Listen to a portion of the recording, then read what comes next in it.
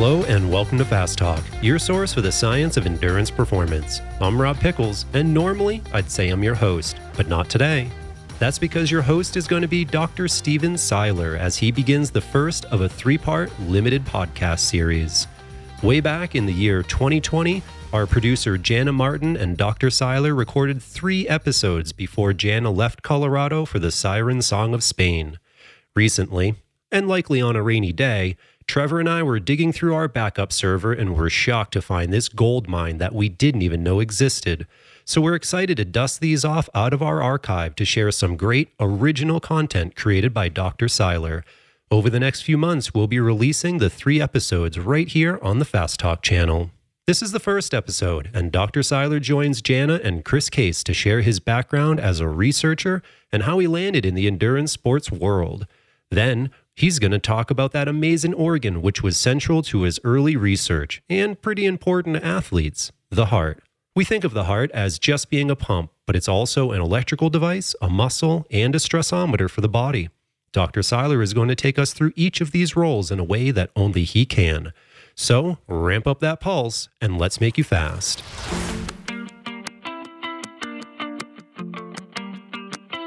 Listeners, it's here. Our guide to polarized training featuring Dr. Steven Seiler. Training for endurance sports can be hard. It's way too easy to do too much for too long and pay the price. Our frequent contributor, Dr. Steven Seiler, is widely considered to be the modern pioneer of polarized training. We are excited to offer you the largest and most comprehensive body of work on this topic. All this content is free through September 8th. See it now at fasttalklabs.com. Hi, this is Dr. Steven Seiler. Welcome to my own podcast. The fact that I am even saying that makes me feel like maybe I'm having some kind of a midlife crisis, because it feels like something I should say no to do my own podcast. I have so much respect for it. I've been a guest on a lot of them in the last few years. Maybe about 3 or 4 years ago, I didn't even know what a podcast was. And then I started being invited to speak on them related to training and the things that I kind of do in my research.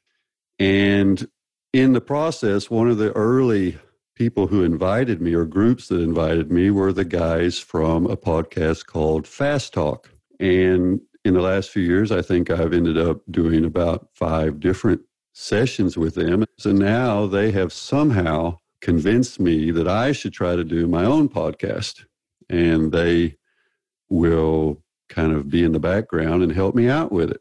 And so as I'm speaking to you, Chris Case is in the background. Hi, Chris. Hello, Dr. Seiler. And we have some technical support. Can that technical support person please introduce herself? Hi there, this is Jana. So I am venturing into a new thing here. I don't know how it's going to go. If you're listening to this, I guess that's a good sign, because that means they didn't just throw this audio into a big trash pile. But I am going to stick to what I know in this podcast. I'm going to try to talk about the training process, particularly endurance training. We may venture into other aspects of it.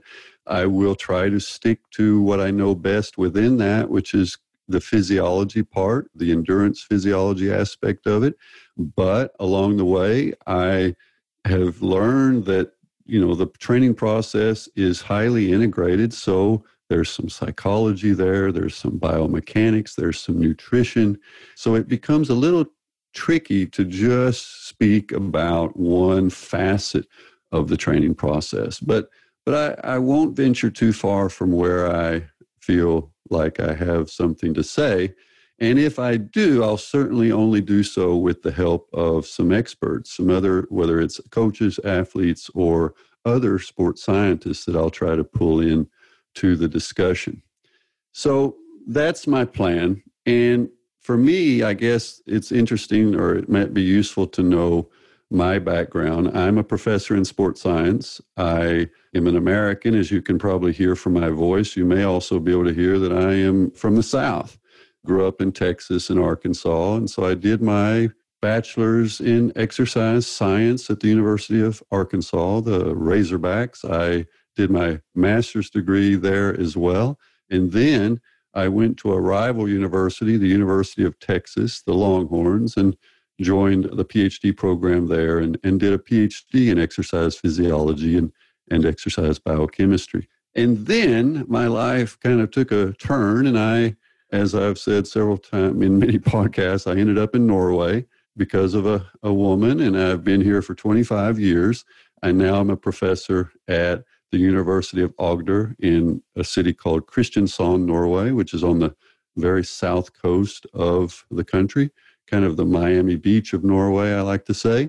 And so my career has been split between the United States and Norway. And I think that's actually been pretty important for my pathway, for the things I've studied, because it has the influences and impulses and the science from both places, from Scandinavia and from the United States, have kind of become somewhat intertwined. And I don't think I would have had this particular career if I had not moved out of the States into Scandinavia. So it's kind of been a very specific, meeting of different traditions that have made a big difference for me in the things that I've ended up having an interest in. But the very first thing that happened to me that kind of started me down this path was way back in high school. And I discovered that, look, I like science, I like sports, but these two things don't go together. And then I finally discovered through a couple of articles in a book and that they did go together. And sports science became a term that fascinated me. And so it wasn't long after that, probably 17, I realized, okay, this is what I'm going to do. I'm going to study sports science. But at the time I was playing American football, and I was skinny. I wanted to get stronger. And so strength training was definitely the first area of sports science that I was interested in.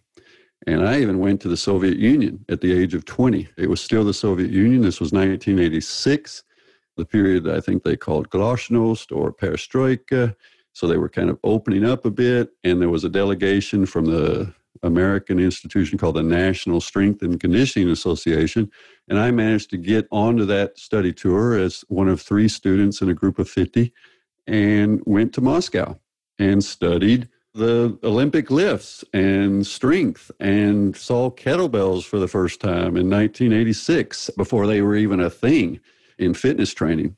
And was, fascinated. And then I came home. I worked at a fitness center. I was a personal trainer or a fitness center trainer. I even was the strength coach of Scottie Pippen back in it must have been about the same time, right? The summer before he became a Chicago Bull. And so that was the start. And then I ended up my big goal was to become a strength trainer or have a job at the Olympic Training Center in Colorado Springs. That's what I saw as kind of the mecca of sports science at the time, for whatever reason. And I can even remember doing an English assignment on creating a CV and a introduction letter and so forth to that effect. And so I was moving down that path, and then towards the end of my bachelor's degree, I'm walking through the Human Performance Laboratory at the University of Arkansas, and I walk past this little small laboratory with some strange sounds and a professor with special goggles on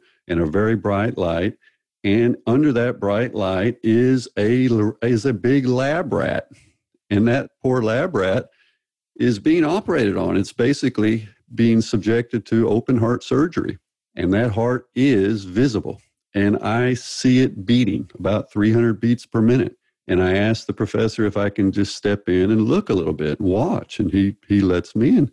And so we begin talking, and I'm just, kind of mesmerized by this procedure. And he's actually interested in diabetes and how diabetes affects heart function, how exercise can ameliorate or reduce diabetic consequences. And so anyway, I end up becoming his graduate assistant. And I actually helped make a lot of rats diabetic. I did studies on rats, diabetic rats, had them run on treadmills, saw the profound effect it had on them, the positive effect it had on these diabetic rats. But I just did not want to study diabetes. So I said, I would like to be your student, but I want to study training. I want to study interval training. And so that's how things started for me, is I made rats run on a treadmill. I made one group of rats run steady state, continuous, kind of in regular low or moderate intensity endurance sessions. I made another group of rats do intervals, 10 times 2 minutes. I remember it because I actually did the same protocol just to see how it felt, to see what the rats were feeling. I wanted to, really connect to them, you might say.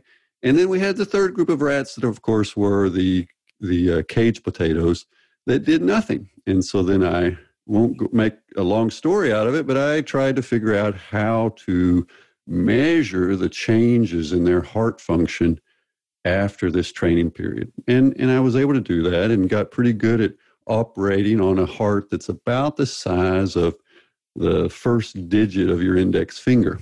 It weighs about 1 gram. And despite that size, was, able to do a lot of little surgical things to be able to measure the pressure and the blood flow coming out of the heart, the cardiac output, and so forth. And so that started me down this path. And then I ended up doing a PhD where I said, well, I want even more control. I want to be able to look at the heart in an even more isolated way. And that's what I ended up doing. I literally learned how to remove the heart from the rat and then put it on or connect it to this kind of an artificial circulation where I could manipulate different variables like exposure to free radicals or the pressure and so forth, and then look at the function of that heart. And that was my PhD work. I actually looked at what we call free radical stress. And this was a big topic. Oxidative stress was a big topic back in the 90s. It's still a big topic, but I think we've learned a lot about it that makes our understanding of it different than it was at that time. But at any rate, got my PhD, knew a bit about the heart, studied. I had, literally Lance Armstrong was being tested in the lab next door. Other labs were doing chemical warfare suit studies, looking at heat stress, because this was the time of the conflict in Iraq. And so there were military studies going on. So there was just a beehive of different kinds of research being done in the same laboratories or in the same environment. And it was really stimulating. I was part of some of these studies. I was fairly well trained at the time in cycling, and then I went into rowing. But when I was trained for cycling, I had 8 muscle biopsies and participated in different studies and so forth. So this was the kind of crucible that I grew up in as a scientist or as a young scientist, working with a lot of different people. And then I moved to Norway and left rats. No rats, haven't touched a rat since 1995. And I think that was a good thing, because even at the end of my rat tenure as a PhD student, I was, to be honest, kind of thinking, wait a minute, where have I gone here? I wanted to work at the Olympic Training Center. And now my research is more medical than it is sports science. And that happens a lot in our research training process, as we go down these rabbit holes, and sometimes we go so far down them that we forget where it was we wanted to go in the first place.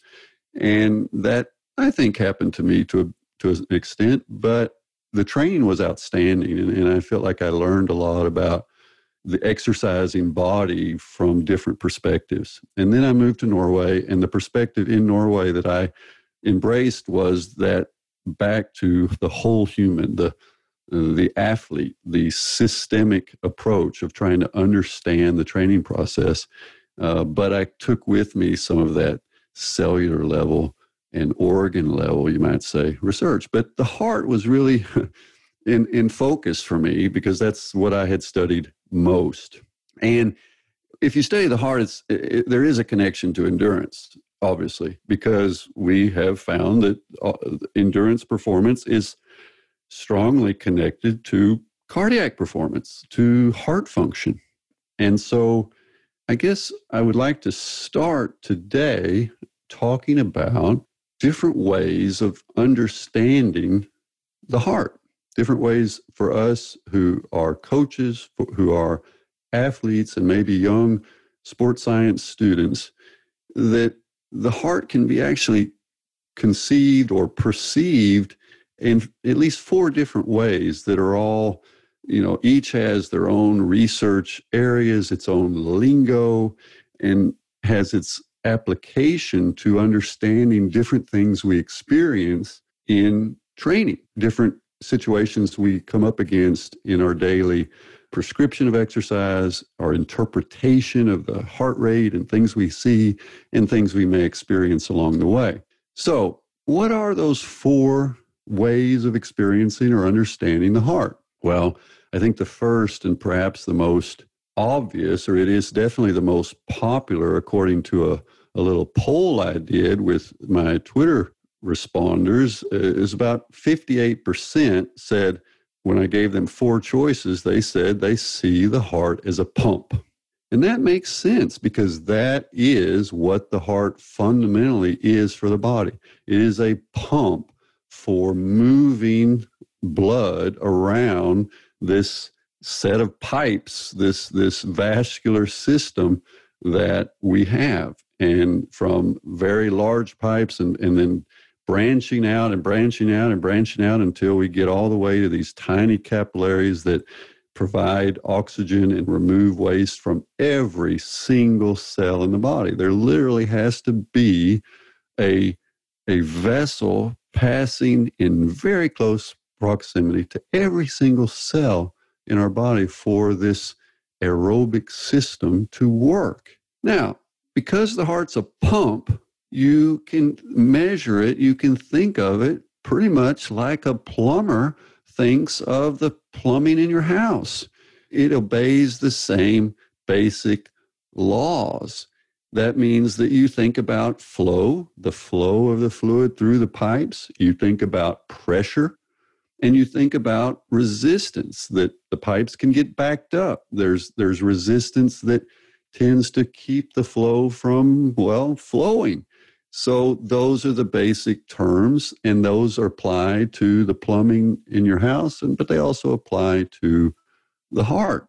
Now, one of the things, just as an example, for the pump to work, you have to get the fluid to it. There has to be a loading of the pump bellows or piston or whatever it might be. And in heart performance, we call that the preload. You got to get blood returning from your body to the heart at a high enough rate, or else you get problems. And one example of that would be if you've ever, I used to sit on the church pew as a kid, and while the preacher was speaking, and then suddenly we would have to stand up and sing. And I can still remember getting dizzy when I would just pop up after an hour of struggling to stay awake. And then suddenly we have to stand up and sing with all our might. And I would get dizzy. Well, that was because of what's called orthostatic intolerance. The blood had kind of started collecting in my lower body and my legs because they'd been still for a long time. And then when I first stood up, there was this little transient period where I didn't have enough return or flow to the heart.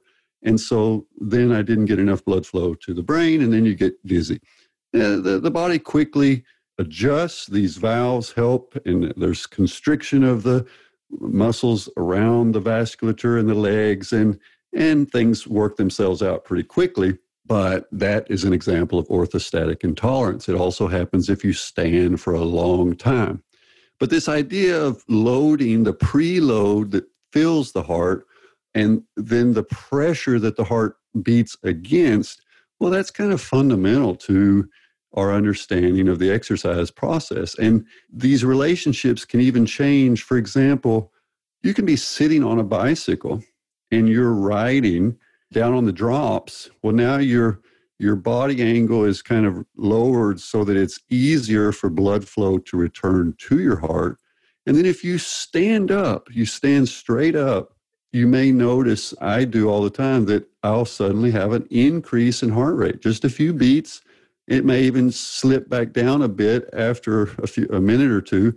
But initially, even just changing my body position can change my heart rate. Now, why? Not because I'm pushing differently on the pedals, but it's because there's this very transient change in the return of blood flow to the heart.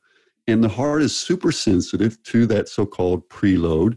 And if it doesn't get what it needs, it accelerates. It beats faster to try to compensate, because the heart has these two mechanisms of increasing blood flow. One is the rate, and the other is the so-called stroke volume, which is just how much blood is pushed out of the heart each beat.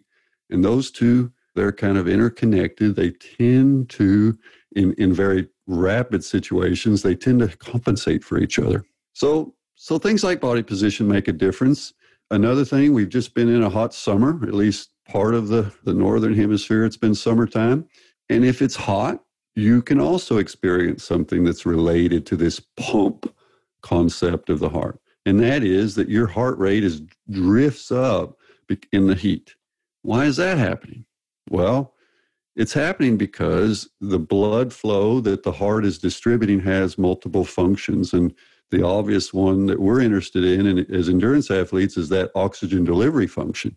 But the heart blood flow is also a radiator, just like in a car. It is a way of moving hot blood that has collected heat from the deep musculature and moving it out to the radiator, which in the car is in front and it's receiving wind, but on the body, it's your skin. And so if it's hot outside, then that forces the brain to make some selections, to make some decisions about distribution of blood flow. And some of that blood flow that we would like to go to the muscle ends up having to be rerouted to the skin in order to deal with the heat, to remove heat and keep the brain and keep the body at an acceptable temperature. And there's a very narrow range of temperature that the brain is willing to accept. It's between about 37 and 39 degrees. So that's, 2 degrees is the working range that the brain is willing to let the body deal with. And often it's even less than that. So hot day, the heart rate goes up because that so-called preload, that return of blood flow to the heart, is going down a bit, and we get problems. And another issue that you might be interested in related to this pump thing, which I think is kind of the coolest part of it, is that how in the heck does the heart, which is the size of a fist, make a fist, look at it, take your fist, put it in the middle of your chest, imagine it's behind your rib cage, that's your heart. And that's about how big it is. And that little sucker, that little pump can move amount of blood every minute that is equal to, if you turned on the faucet in your kitchen full blast, it often will be able to pump more blood per minute than your faucet can drain out per minute at full blast. And that's pretty amazing when you think about it, because it's a pump, it's beating. And so how in the heck is that happening? It's almost inconceivable to me until you understand that the heart kind of uses a vacuum effect. It functions both as a kind of a piston, but also it creates a vacuum effect inside the ventricle that helps to just make that blood flow almost just it never really just stops inside the heart and then gets squeezed out. It just almost it's like a merry-go-round where the blood flow just swishes through the heart and never loses velocity. And that way it makes it possible for blood flow to be really high. Now, I'm really getting nerdy with you now on this pump stuff, but that's what happens when you study the heart for years and years, is you get pretty darn fascinated with it when you think of it as a pump. But it's a lot more than a pump. Plumbers, can connect. And I even had some people who on Twitter that they replied and said, well, seeing that as I'm a plumber, it stands to reason that I see it as a pump. And that makes sense. But the heart is more. The heart is also a really sophisticated and sensitive electrical device. It's quite strange to say this because it doesn't necessarily make sense. But if you take a heart and remove it from the body, meaning there's no nerve connections, and as long as it's at the appropriate temperature and has, pressure and so forth, it'll beat automatically. It has a feature that's called autorhythmicity.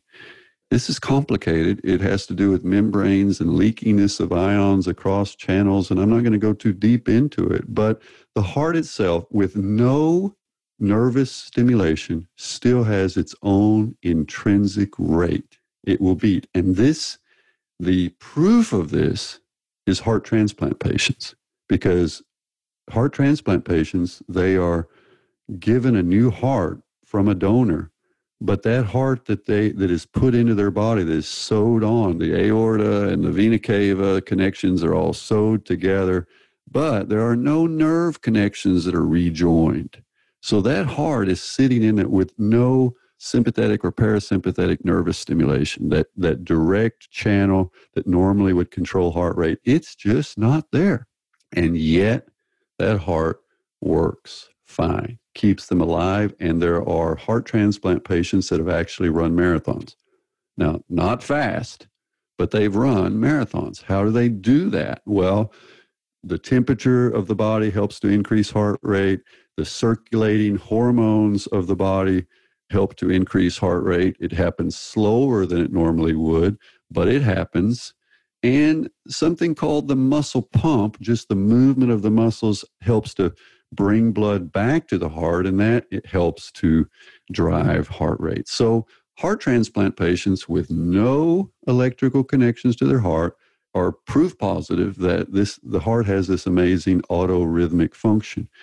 However, in a normal heart, in our hearts, if you're listening here and you're not a heart transplant patient, then you have nerves, the sympathetic cardiac accelerones and parasympathetic, so-called vagus nerve, that are connected to the heart, to the pacemaker area, and can both reduce heart rate and increase heart rate depending on the need. So it's a sensitive electrical device, and that electrical signal is very carefully and accurately distributed across the muscle of the heart in the healthy heart, so that the timing of the contraction that pumps that blood out is perfectly timed. Because it's an electrical device, that also means that sometimes it goes wrong. The electrical activity, the electrical pathways can become blocked, or you can develop rogue so-called pacemakers. The normal sinoatrial node, the pacemaking function of the heart, can be disturbed by areas of tissue that take over and interfere or confuse this normal sinus rhythm. And there are different examples of that. This is your last call for free stuff. This month, we have opened up 12 of our best member-only guides for you for free.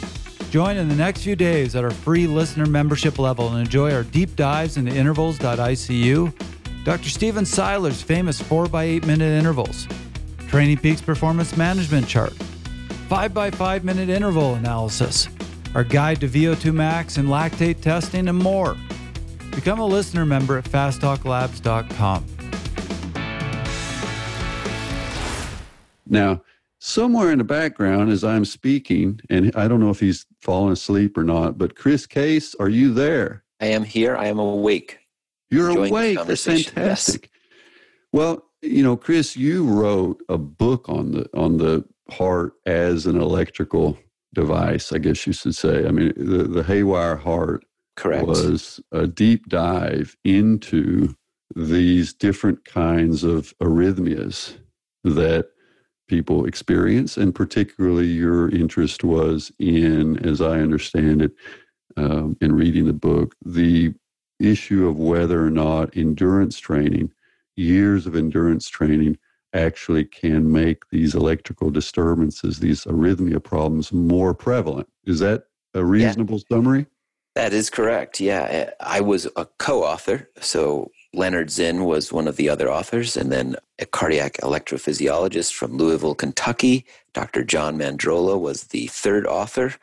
And yeah, in combination, we wrote this book about all facets of heart arrhythmias in endurance athletes. And as you said, yeah, it's the science may not be entirely conclusive, but we were working with the data we have there are some definite patterns and trends that you see when it comes to endurance athletes and the prevalence of certain heart arrhythmias in them. So yeah, that was the basis of the book. Yeah, and I think you sent it to me at one point, and part of the reason you sent it to me was because I've had atrial fibrillation.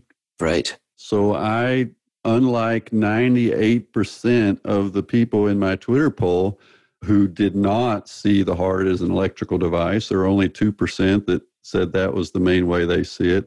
I definitely see it as an electrical device because I've experienced atrial fibrillation and PVCs, another kind of arrhythmia, rhythm disturbance. But I've been in the hospital twice with atrial fibrillation that wouldn't go away, and then I had to be put under anesthesia and basically shocked out of it. The same way they, when you watch on the movies, someone's getting shocked, except they did it, I guess it's a lot nicer if you're not awake for the experience.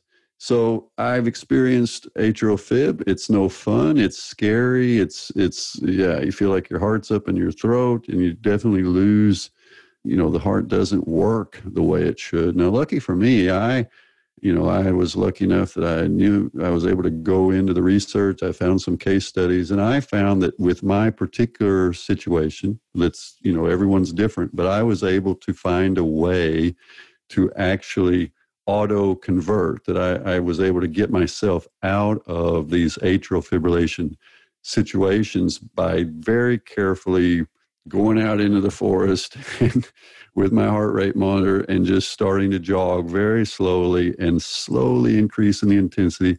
It's almost as if I was able to kind of recapture the rhythm. And the way I would know was because my heart rate monitor would actually start working again, that I would actually start getting a heart rate once I was back in a normal rhythm. So I've experienced this. It's scary. Some people have to have surgical procedures, but it does remind us that the heart is also an electrical device. And we use that electrical device concept or aspect of the heart, for example, if we use heart rate variability, because heart rate variability is essentially trying to use the fluctuations in parasympathetic and sympathetic nervous system stimulation of the heart and the very minute differences in heart rate from beat to beat to say something about recovery, about parasympathetic control, and so forth. So this idea of the heart as a stressometer and the heart as an electrical device, they end up kind of going together quite a bit. The Haywire Heart is a great book if you want to get a bit of a deep dive into that interconnection, into how the heart works. I was looking at it again yesterday, and I was like, wow, they know a lot of stuff about the heart. I was impressed. And I don't know, Case, I don't know how you obviously had a doctor on the team, so that helps. But I bet you did some serious digging into the research when you were writing that book. Yeah, absolutely. A lot of PubMed searching, a lot of reading of the literature, a lot of speaking with scientists, also speaking with people that have experienced this, some pretty grave case studies of people. There's a spectrum of arrhythmias out there. Some are pretty benign. A lot of endurance athletes will have experienced PVCs or PACs in their lifetime, these little flutters, these little things that make you think but don't really have consequences, don't disturb function too much. And then the far end of the spectrum can die from this stuff. There are serious consequences that can come from some arrhythmias. So yes, a lot of research went into that book. It was really great to have Dr. Mandrola on the team as well. He's not only an electrophysiologist, he specializes in seeing patients that are athletes with arrhythmias, and he also has an arrhythmia himself. So he sees it from, I guess you could say, 3 different perspectives. So yeah, it was a fun project to work on. That's for sure. I learned a lot. Right. Well, and I guess another thing is you didn't have a psychologist on board, but my feeling was when I developed these arrhythmias, this atrial fibrillation, is that I was really depressed. I felt like my life as I knew it had fundamentally changed because I'd lost a bit of control of my own body. It no longer answered the call in the way that I had been accustomed to. It wasn't my I wasn't the warrior athlete. Suddenly I was a patient in a hospital. And that was tough to accept. It was tough. I think that a lot of, particularly, when athletes develop these kinds of arrhythmias, it's jarring at first. And I'm sure you experienced some of that in the interviews you did. But at any rate, I'm not trying to sell your book, but I think certainly for those of us who, as we're getting older, we've been doing endurance sports a long time, there's a fairly big percentage of us that have experienced some kind of something related to that electrical nature of the heart that can be a little, kind of wakes us up, makes us think, what's going on? And so absolutely. forth. Yeah. Leonard Zinn, famous in the cycling industry for his tech books, he was the first person that I knew that experienced the arrhythmia, out on his bike, doing a climb, starts feeling these weird sensations, these flutters in his chest. And it was great to have him as a co-author because he was walking through the many stages that one goes through when they're faced with a situation like this as we were writing the book. So he went through a phase of denial. He went through this phase of, quite significant depression. Oh my God, I'm not the person I used to be. My heart is malfunctioning in some way. What am I going to do about this? Because my heart, you might not realize it all the time until you're faced with a situation like this, that for an endurance athlete specifically, the heart is absolutely critical. And if it's not functioning properly, it affects your mental health, your physical health, your well-being. It's somewhat defines us as people sometimes. And he went through a lot of struggle, and he continues to go through an evolution because he has an arrhythmia that doesn't allow his heart, he can't allow his heart rate to go over a certain point, or else it becomes so bad, the rhythm gets so disordered that he has to pull over to the side of the road, get off his bike, sit there, wait, sometimes call somebody to come pick him up and so forth. So it really has had an impact on his life. He is no longer the athlete he used to be. So it can have very significant consequences. Right. Well, and now this sounds really gloom and doom now, but sorry. No, but it's fair. It's part of it. But I think it is worthwhile to say it usually works well. And it's just, the heart is an amazing device that is the pump. It is an electrical device, and it is a muscle.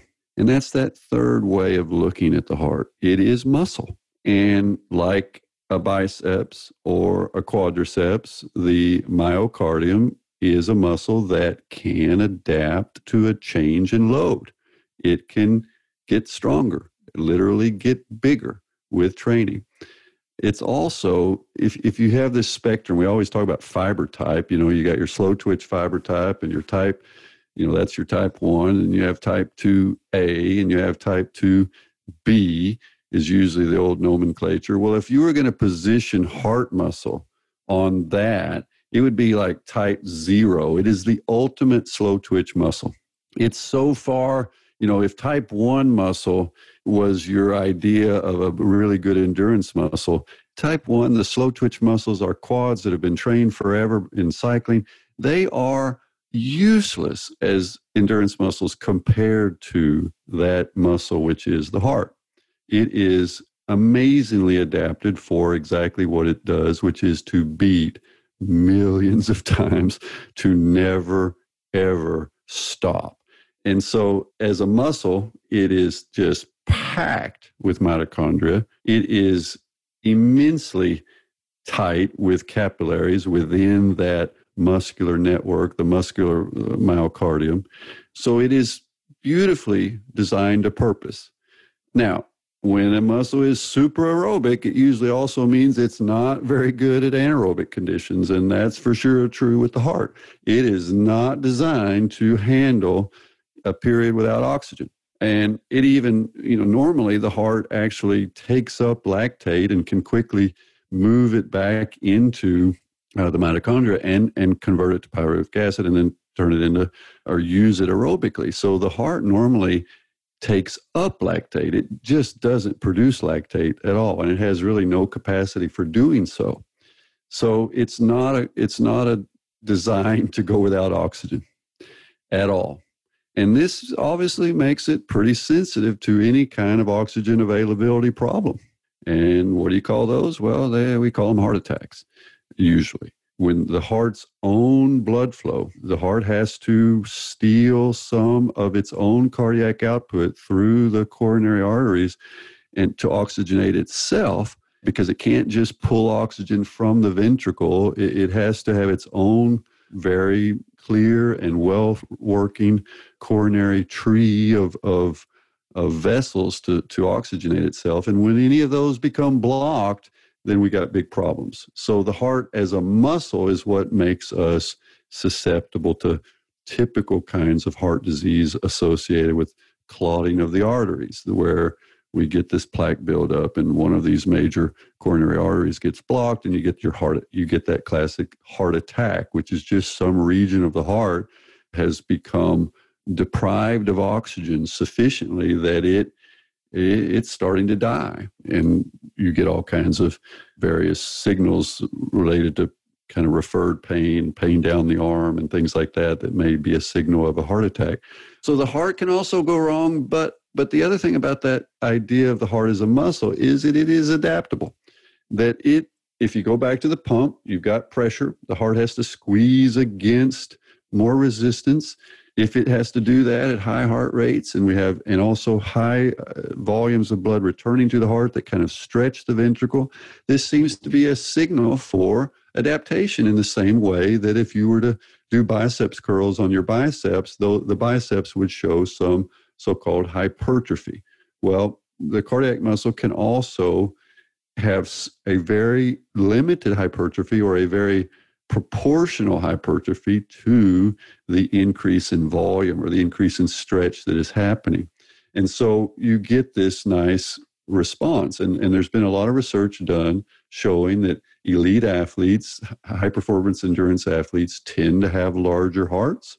Part of that is genetic, but part of it is training. And the way you can show that part of it is training is that you can actually, there's studies done on elite performers when they're well-trained using ultrasound, echocardiography, and you can measure the thickness of the septal wall, the ventricular walls of the heart. They're like maybe a centimeter thick, and they get thicker a little bit during training. And the diameter of the ventricles gets a bit bigger, meaning that they have a bigger space. They move more blood. The stroke volume is higher. But what they can show is that if you take people who are highly trained and then they detrain, let them detrain for 6 months. Maybe they were finished with their Olympic career. They did some nice echocardiography studies when they were at their peak, and then they managed to bring them back into the cardiography lab 6 months later after they've stopped training. And lo and behold, just like a biceps, when you quit doing the curls, the cardiac muscle will actually shrink a bit. It gets smaller when we stop training. So this means that hypertrophy, or that increase in the heart muscle size, for most of the time is highly adaptive. It is functional and it's reversible, meaning you stop training, heart size goes back down. But you do occasionally, you get these discussions about the athlete's heart. And even, over 100 years ago, there were people that try to say, oh, this training, it's bad for you. It's going to cause the heart to, wear out, get tired, and so forth. And then it was compared to heart failure and other conditions where the heart muscle also gets bigger, but in a non-adaptive way. It's failing. And so there's a clear distinction between a heart muscle that is failing and then the true athlete heart, which is adapting to load and growing in a very appropriate way to the demands of the pressure and flow that are going through that heart and stretching it and creating resistance, just like any other muscle. So the heart is a muscle, needs oxygen, super slow twitch, no real anaerobic capacity to speak of. It does a great job of sponging up lactate actually from skeletal muscle. So it's one of the ways that the beating heart is actually helping to mop up lactate as we produce it during high intensity exercise. But it's super sensitive to oxygen availability. So if you despite all your good intentions of exercise, if you have coronary blockage, well, then that can create problems for the heart. And then the other issue is this thing about, can the muscle of the heart get tired? Does the heart muscle fatigue? Because we know other muscles do. That biceps curls, if I keep doing curls even with a light weight, eventually that bicep says stop. It fails. It ceases, it loses its ability to produce force. Do we have heart muscle fatigue? Does the heart, for example, after a marathon or after a triathlon, an Ironman triathlon that may last 12 hours, is that heart muscle weakened temporarily? Is it less able to pump? Is it not as strong? And there's obviously been quite a bit of research on that. I was even involved in a study where we used rats again, and we made rats run until they dropped, and then we removed their heart and studied it in isolation using that isolated heart process I was talking about. Well, we could not find any evidence of fatigue when we removed the heart from the rest of the body. And this is a pretty big issue, because one of the things that is tricky when you're trying to measure something like muscle fatigue in the heart is that the heart's force development is so entwined or intertwined with things like dehydration, the amount of blood volume, and as at the end of an Ironman triathlon, you're typically partially dehydrated. So acutely, it can look like the heart is not, it's fatigued, it's not pumping as well, but that can be partially because of the fact that there's not enough preload, that venous return, that there's differences in that circulatory system that are actually explaining some of this. So as far as I can tell, the idea of exercise-induced cardiac fatigue, there may be some, but even within 24 hours, those small, normally, even after a marathon or a triathlon, within 24 hours, the small residual actual muscle fatigue in the heart is generally resolved. So it appears that in the healthy heart that doesn't have any kind of oxygen availability issues, it is super resilient. It essentially is not getting tired like skeletal muscle. And I remember when my daughter one time said, she equated fatigue and the heart rate going up as her heart was getting tired. And I said, well, not really. It's not so much that your heart's getting tired, but it is mirroring other parts of your body that are getting tired. It's responding to that. And that kind of brings us to that last way of looking at the heart, which is the heart can be seen as a kind of a speedometer for the body, or maybe more specifically, a stressometer. The heart is kind of aggregating. It's responding to pretty much any kind of stress that you experience. Good grief, when I was asked to give a TED Talk, and walking out on the stage, physically using just about nothing of energy, my heart rate was 120 beats a minute. My stressometer was going through the roof, and my heart was displaying that. If you're out in the heat, your heart rate goes up. Heat is a stressor. If you are fatigued during a cycling session and you're 4 hours into a long ride and you're becoming dehydrated, your muscles are becoming fatigued, you get this cardiac drift. So the heart is functioning as a stressometer there. It's sensitive to any kind of change that makes your body perceive a kind of fight or flight response, or changes the balance between the internal cost and the external work that you're doing. So it is a good stressometer. It is a pretty good speedometer. And that's one of the reasons why we use heart rate as an intensity control device. We try to use heart rate and calibrate it appropriately and be able to say, well, 65% of max heart rate is low intensity, and 85 is I'm in the threshold, and 93, well, I'm getting close to max, and that's high intensity interval training. And for the most part, that works, but there are some caveats, and we have to understand some things that are influencing how the heart kind of responds to different kinds of stress. But in general, if heart rate's higher than normal, then that means your body is stressed.